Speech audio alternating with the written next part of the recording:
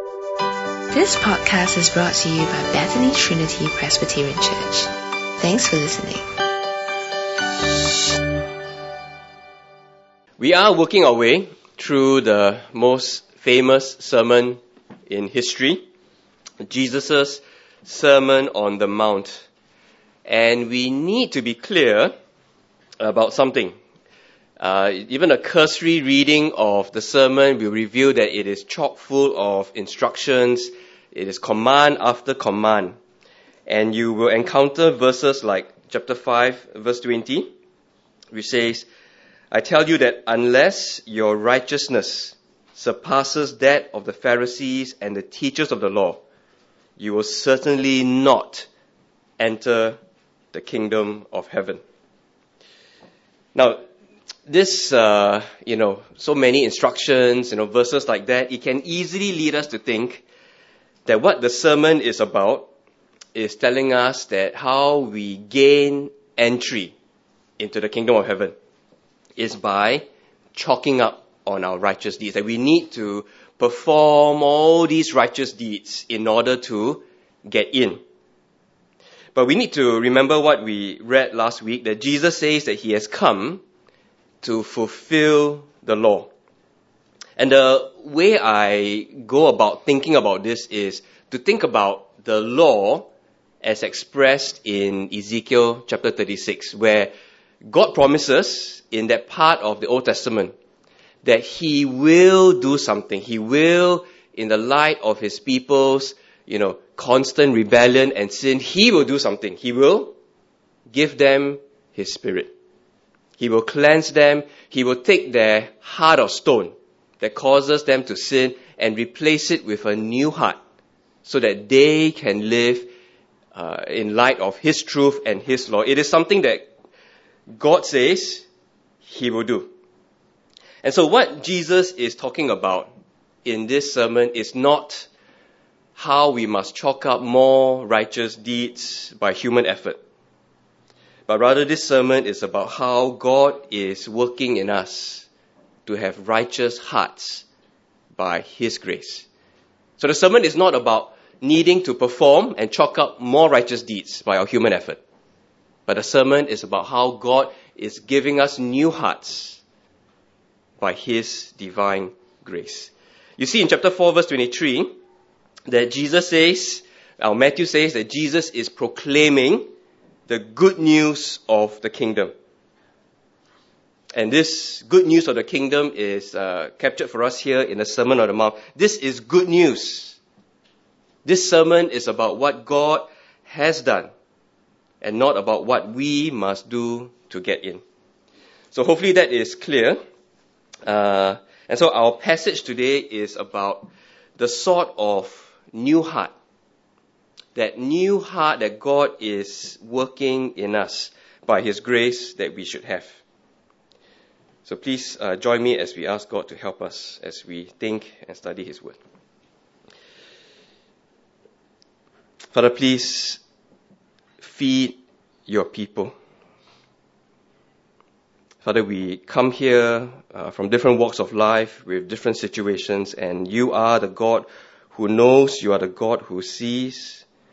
Thank you for your promise that you are the one who will cleanse us and give us new hearts. Father, please help us to remember that it is not by our effort, but it is what you are doing in Christ, in us. That's why we are in the kingdom, citizens of the kingdom. So Father, please make this clear to us. Father, please be at work in us. Please feed us. Father, please use even me. Though I'm frail and weak, the sermon does not need to be eloquent. I do not need to try to be funny. Thank you, Father, that you are the one who will speak. You are the one who will feed your people. So please nourish us in your truth that we might grow and we might mature in the Lord Jesus. And we pray in his name. Amen.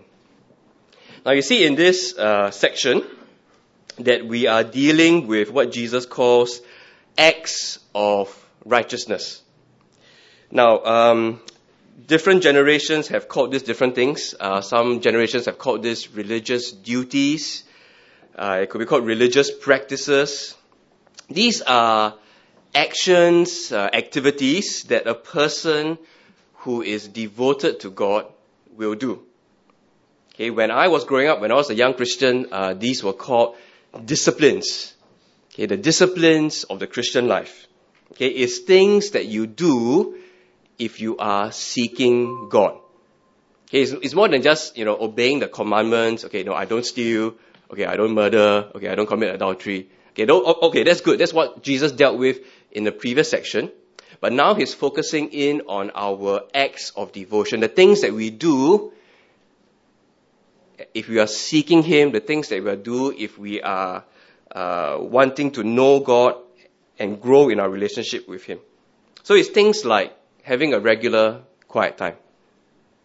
It's things like coming to church. It's things like serving in church. It's even disciplines like reading good Christian books. And it's disciplines like what Jesus says here of giving, of praying, and fasting. Now, the assumption that Jesus makes here is that his disciples will be keen to practice these disciplines. But, I need to think, because, like my kids will be here in the second service. Okay, what if you are someone here and you are, honestly, you have little to no desire to do most of these things. Okay, you're happy not to murder, you're happy not to commit adultery, but, to fast and pray, to read Christian books, to do these disciplines, it's not something that you are really interested to do. Okay, I'm not going to spend the sermon dealing with this because that's not what Jesus deals with. But can I just say, if we have very little desire to do these things, it may be because we do not know. Okay, our little desire to do these disciplines may be because we do not know how great, how gracious, how wonderful, how loving this God is. And that's why there is little desire to actually seek to know him more. Okay, so if that is you, then maybe you can consider, maybe the reason why I don't really pray more, I don't, really want to read the Bible is because I don't really know who this God is, just how wonderful, just how worthy, just how loving he is. And then, if you need help with that, please feel free to speak to someone who can help you. Yeah. So, since we recognize that, these things are hard, we recognize, few people desire to do these things. So shouldn't it be good enough that at least some of us are eager to do these religious acts, these disciplines? Shouldn't it be good enough? Well, Jesus makes it clear, no, it is not good enough. It is not enough. It is not good enough simply to do the duties. The motive of the heart must be right as well. And it makes sense, right? Because the Sermon on the Mount is not about more righteous deeds done by human effort, but it is about the new hearts that God is working in us by his grace. And so Jesus, narrows in on this and he says, not enough to just do. Your heart must be right, because this is the new heart that he is eager to create in us. So let me read verse 1 where Jesus states the principle, and then he proceeds to give 3 examples. But the principle is captured for us in verse 1. Be careful not to practice your righteousness in front of others to be seen by them. If you do, you will have no reward from your Father in heaven. So that's the principle captured. And Jesus goes on to give 3 examples, 3 common disciplines or acts of piety, of giving, praying, and fasting. So the way I want to go about talking about this section is to ask 4 questions on this section. And the first question is, what is Jesus warning against? What is he warning against? And it's clear that what he is warning us is that to be performing these religious duties, to be seen by other people. Warning us, don't do these things for the motivation of wanting to be seen. You see there in verse 2, so when you give to the needy, do not announce it with trumpets as the hypocrites do in the synagogues and on the streets to be honored by others. So you see in the religious duty of giving, these people were, can you believe it, announcing it with trumpets. Okay, obviously nobody does it, like that, this way. But in our context, you could have people who give to the church and they make a big deal about it.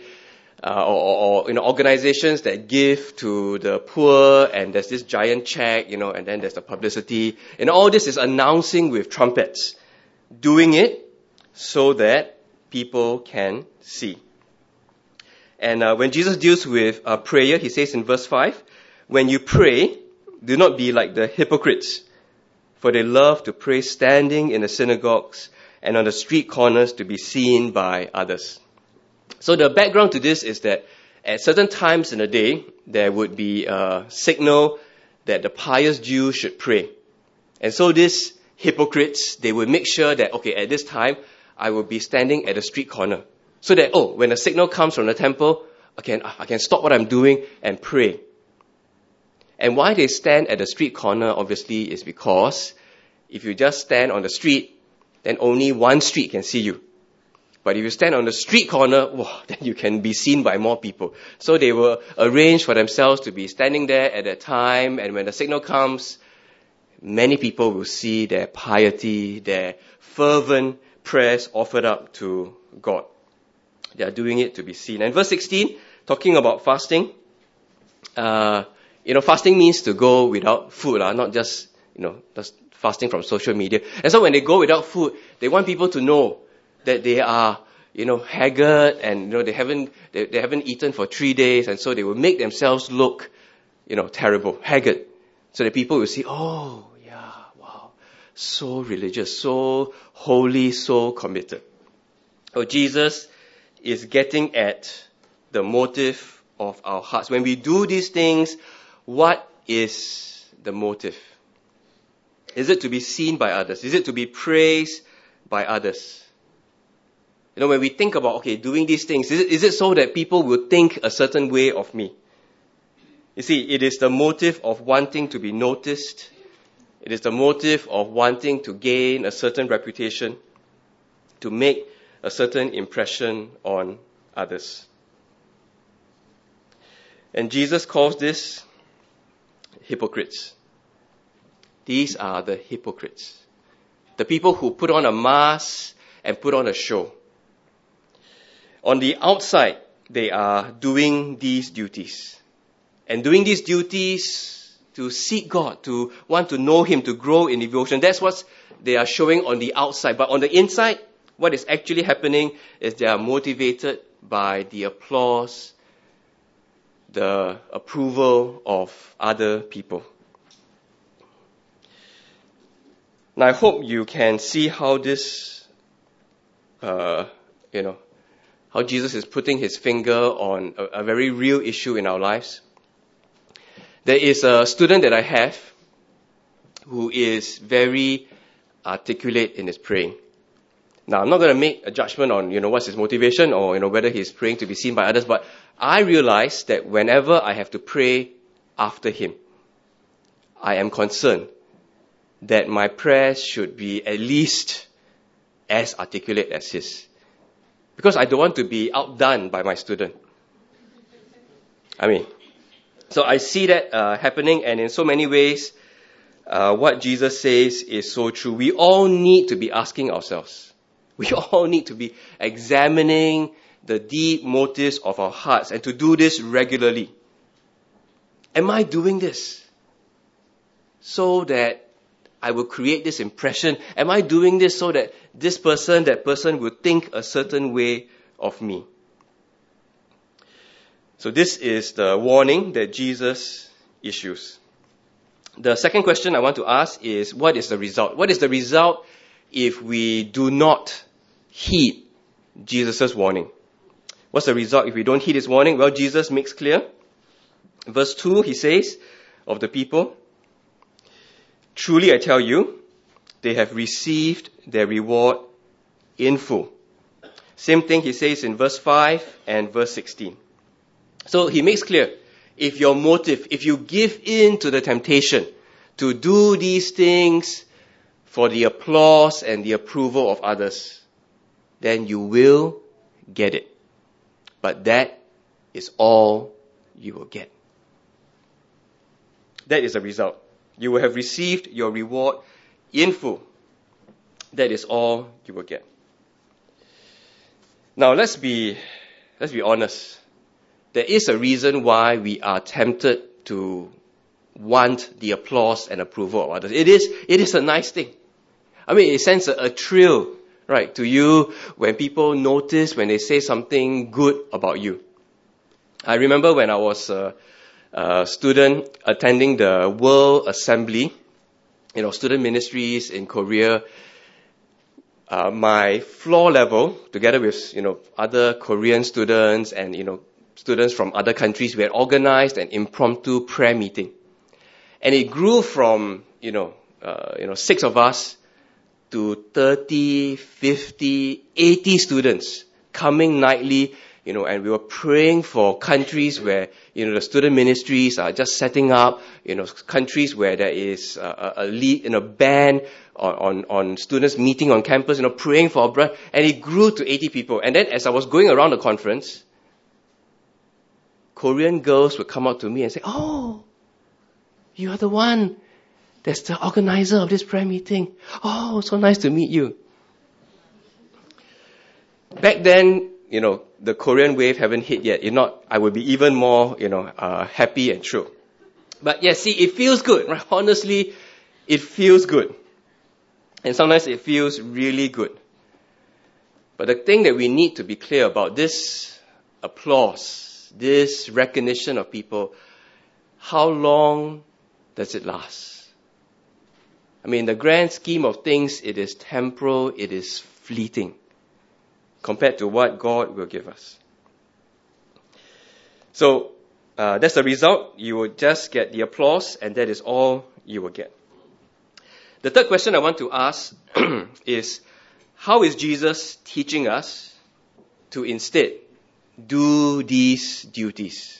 How is Jesus instead teaching us to do these disciplines? Well, he says in verse 3, "But when you give to the needy, do not let your left hand know what your right hand is doing, so that your giving may be in secret." Now, obviously, Jesus is using a figure of speech, a metaphor, a way of speaking that is exaggerated. I mean, there's no way that your left hand cannot know what your right hand is doing. I mean, right? That this is the way God made us, and He's coming. What's this? Okay, that would be really weird, right? So, by making the point that it should be so secret, that you should strive not to make it known, so that even yourself, like very soon, you will forget about it. It's not something that you keep thinking about, keep mulling over. Oh, I've sacrificed such a great deal. No, but to be done in secret, only for God to see and to know. Verse 6, he says, regarding the discipline of prayer, "But when you pray, go into your room, close the door, and pray to your Father who is unseen." Now, obviously, Jesus is not telling us that we cannot pray in public. Then, if not, Eugene would have sinned so many times today already. And then there would be no point in us coming for prayer meeting next week. Now, his point is, are you praying in order to be seen? Do not do that. What is wrong is not the praying, and if it happens to be praying in public, or if it happens to be praying with your spouse, or with your children, or with a group, that is not what is wrong. What is wrong is if we are praying in order to be seen. And so in Don Carson's book, he has these questions that he says we must ask ourselves. We must ask ourselves these questions. Do I pray more frequently and fervently when alone with God than I do in public. In that private space, when the door is closed in the prayer closet, am I praying more frequently? Am I praying more fervently? Or are my more lengthy and fervent prayers, the ones where there is, articulate use of words, the ones where there is an emotional edge to the way you say it, are those the prayers that's done in public? Second question he asks is, do I love the secret place of prayer? Do I love the secret place of prayer? And the third question, is my public praying simply the overflow of my private praying? So what is our honest answer? As we examine our hearts, what's our honest answer to these questions? Do they reveal that we are just like the hypocrites? That there is a reason why we pray more in public than we do in private? Because in public, there are people watching. There are people listening. So do they reveal that we are just like the hypocrites? Or do our honest answers to these questions reveal that by God's grace, even though we're not perfect, even though, some of the answers, it's 50-50, but maybe some is 60-40, but so do they reveal that by God's grace, there is a heart that God is working in us? A heart that is seeking after Him. Because that should be the right motive for engaging in these acts of discipline, these acts of devotion. Because the giving, the fasting, the setting aside a time for quiet time, the reading of the Bible, the coming to church, the true and right motives for doing these things is not to be seen. But coming to church not because we want to be seen by our parents. For me, right, coming to church, I need to come to church, right? Because if I don't come to church, I'll be out of a job. But is that my motive, right? And some people, they come to church because they want to be seen by the girlfriend or the boyfriend, so that, I am someone who is a committed, serious Christian. What is our motives for engaging in these acts of discipline? The right and true motive is to be seeking after God, to, by His grace, having as much as possible a single-minded, a wholehearted wanting to know Him, wanting to please Him, wanting to grow in our relationship with Him. Now, even as I say that, I'm not there. And I know you are thinking, I'm so far from that. But remember, the Sermon on the Mount is not about us, by our human effort, producing these righteous deeds. But it is about what God, by His grace in Christ, is working in us. So the fourth question I want to ask is, what is the result? What is the result when we do our acts of devotion like that? When we listen to Jesus and by His grace seek to do these disciplines this way? Well, He says it 3 times, exactly the same way in verse 4, verse 6, verse 18. What does He say? Verse 4.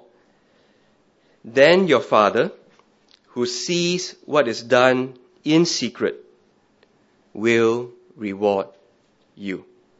Your Father who sees what is done in secret will reward you. Now, we're going to be talking about what this reward is. But first notice and first feel the impact that Jesus says, your Father sees. Just take a moment for that to sink in. Your Father sees. There is no hiding from Him. Right? We may be able to fool each other. And we can, most of the time, very easily fool each other. But before the God who sees all and knows all, there's no point pretending. Your Father sees. And we need to remind ourselves as often as possible my Father sees. He sees my heart. He knows me. He knows my motives. So there's no point pretending. So it's better to just come before Him and confess. I want to do this thing, but you know my motives. I'm tempted to do it so that so and so will think highly of me. Please help me. Our Father sees. But here Jesus is saying, the one who sees us, who sees what we do, these acts of devotion that we do in secret, not for the praise of men, but we do it in order to seek Him, your Father will reward you. Now, there are people who are uncomfortable with, talk of this reward. And, definitely if someone is giving and he makes sure that no one else knows, okay? His giving is done totally in secret. But the reason why he gives is because he thinks that if I give 1,000, God will reward me 10 times. So somehow my business will grow and I'll get $10,000 back. That's the reward. Now, obviously there's something wrong with this person's motives. Yes, he's not giving for the sake of people's applause, but he is giving ultimately for his own benefit and for his own, to get richer. Now, this is not the type of reward that Jesus is speaking of here. C.S. Lewis, I think, helpfully distinguishes between extrinsic rewards and intrinsic rewards. What is an extrinsic reward? That is the one that I just described, where you do something and the reward you get is extrinsic to the activity. It's just like this church friend of mine back in Australia who bought his son a new car because he did well in his studies. So he rewarded his son with a brand new car. He told his son, okay, you study hard, you achieve this grade, you get a new car. This will be your reward. But we can notice that the reward is extrinsic to the activity. The son, if he put in all these hours, go for tuition, to study hard, wasn't studying hard to learn and to grow and to be better at this discipline. He was studying hard to get the car. That is an extrinsic reward. An intrinsic reward is, for example, when you enjoy running and you discipline yourself to get up and you go through, you run, and the reward you get comes from the activity, the consummation, the benefit that the activity itself confers upon you. So you discipline yourself to run. The reward you get is that you enjoy running more. You run better. You run faster. You get that bit more healthier and fitter.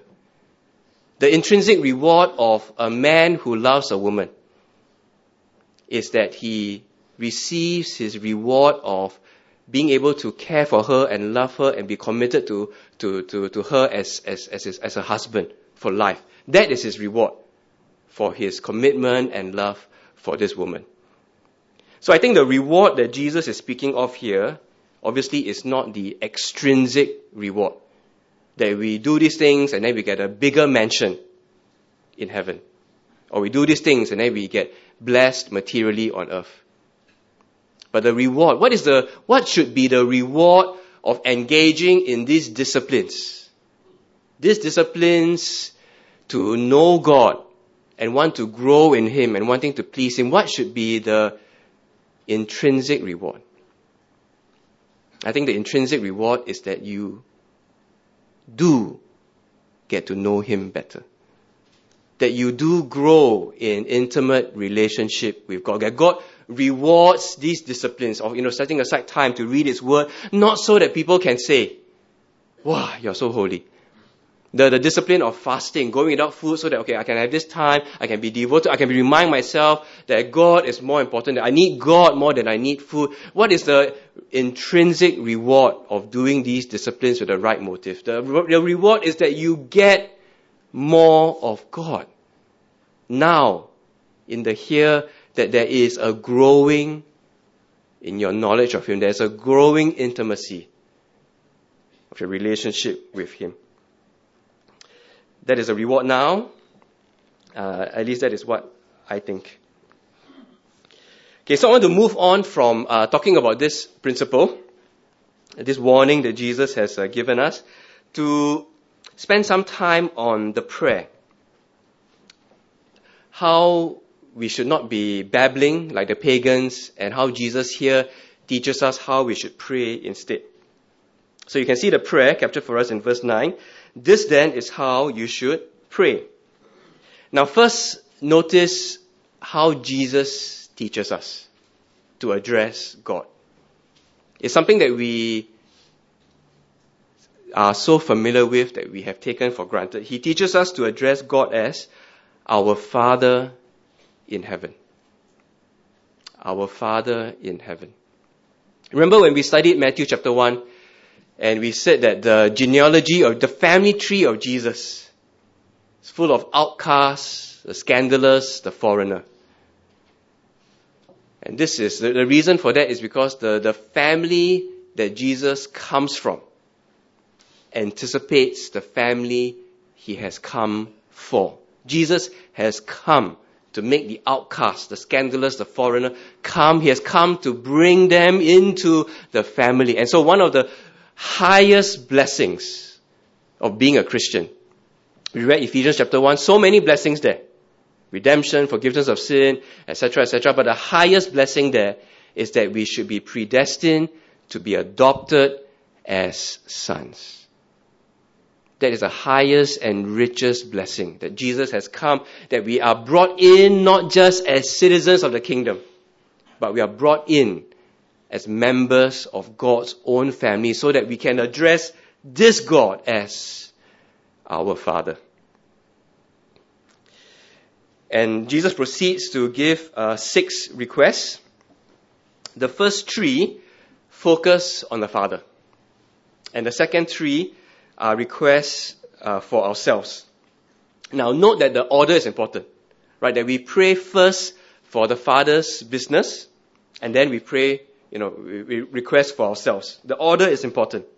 Because when we think about God's concerns first, it will affect what we ask of ourselves. So very quickly, let me go through each line of the prayer. Jesus says, "Hallowed be your name." This is a request expressing our concern for God's reputation. That God's name should be revered as holy. Okay, it's a concern for His reputation. Your kingdom come. This is a request that concerns our Father's rule. That His sovereign rule should come and should be established. Your will be done on earth as it is in heaven. This is a concern for our Father's plans. That His plans should be the one that succeeds, that is not thwarted, that will be fulfilled at the end of the day. And then we move on to requests regarding ourselves. And so, give us today our daily bread. This expresses our need for His provision. Forgive us our debts. This expresses our need for His pardon. Lead us not into temptation. Deliver us from the evil one. This expresses our need for His protection.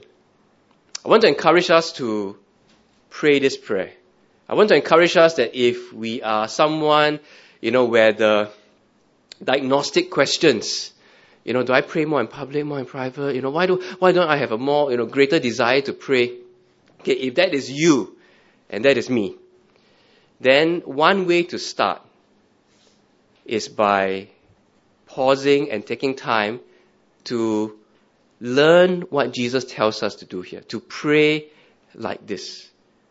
Okay, we don't have to go before God with all sorts of, flowery words, team, theological language. We just need to listen to what Jesus says here. This is a prayer that a 5-year-old can memorize. Okay, it is that simple, but it is also profound and deep, and the scope is amazing. Okay, so I just want to encourage us, if you're struggling, and one reason we are struggling is because, like I said, it may be because we know little of how good, how wonderful, how loving this God is. And so when we come to this prayer, the first thing that Jesus reminds us is that this God has made us His children. We have the profound privilege of approaching Him and addressing Him as our Father. So one way to do it is you can use each line of the prayer to help you think of things you can pray about in your life.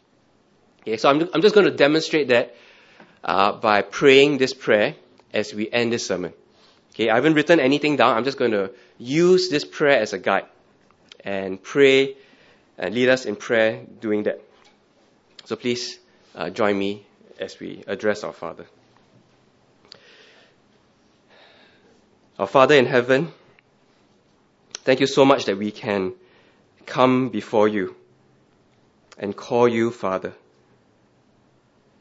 Thank you so much that I trust in some degree you have answered our prayer of feeding us with your word. And you do so because you are our loving Heavenly Father. Hallowed be your name.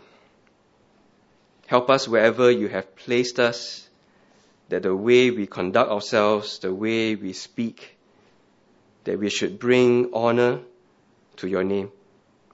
That there should, as much as possible, not be a slandering and a blaspheming of you because of our failures, of our weaknesses. Your kingdom come. Your will be done on earth as it is in heaven. Father, thank you for reminding us in Ephesians chapter 1 that your will is that all things should be put under Christ, that He is the one who will reign and rule. And Father, there are so many things in our lives, so many things in our world where that is not the case. But please remind us and encourage us that your will, it will be done. Your kingdom will come. Christ will rule and reign over everything. And so, Father, please help us to, in our own ways, small or great, be trusting that and working towards that with whatever opportunity that you give us. Give us today our daily bread. Father, once again, thank you for feeding us, not just with physical food, but with spiritual food. Father, help us to trust that the grace that we need for today's challenges, the grace that we need for today's trials, you will supply. Help us not to worry about the resources for tomorrow. Help us to trust you that you will provide what we need for today. Forgive us our debts as we also have forgiven our debtors. Thank you so much for Jesus Christ, that because of what He has done, we can have the certainty that our sins are forgiven. And as we have been forgiven, help us, Father, to be readily wanting and desiring to forgive those who sin against us. Lead us not into temptation, but deliver us from the evil one. Father, thank you that this is true. That though we live in this world where the flaming arrows of the evil one attack us in so many different ways, thank you that from the perspective of eternity, we can look back. We can look back at so many different moments in our lives where we came so close to giving up, where we came so close to just throwing it all in and turning away from Christ. But we can look back at those moments and see how you have delivered us, how you have protected us, how you have enabled us to keep on persevering in Christ. Thank you, Heavenly Father. Amen. Thanks for listening to this podcast brought to you by Bethany Trinity Presbyterian Church. For more information, visit us online at busypc.sg.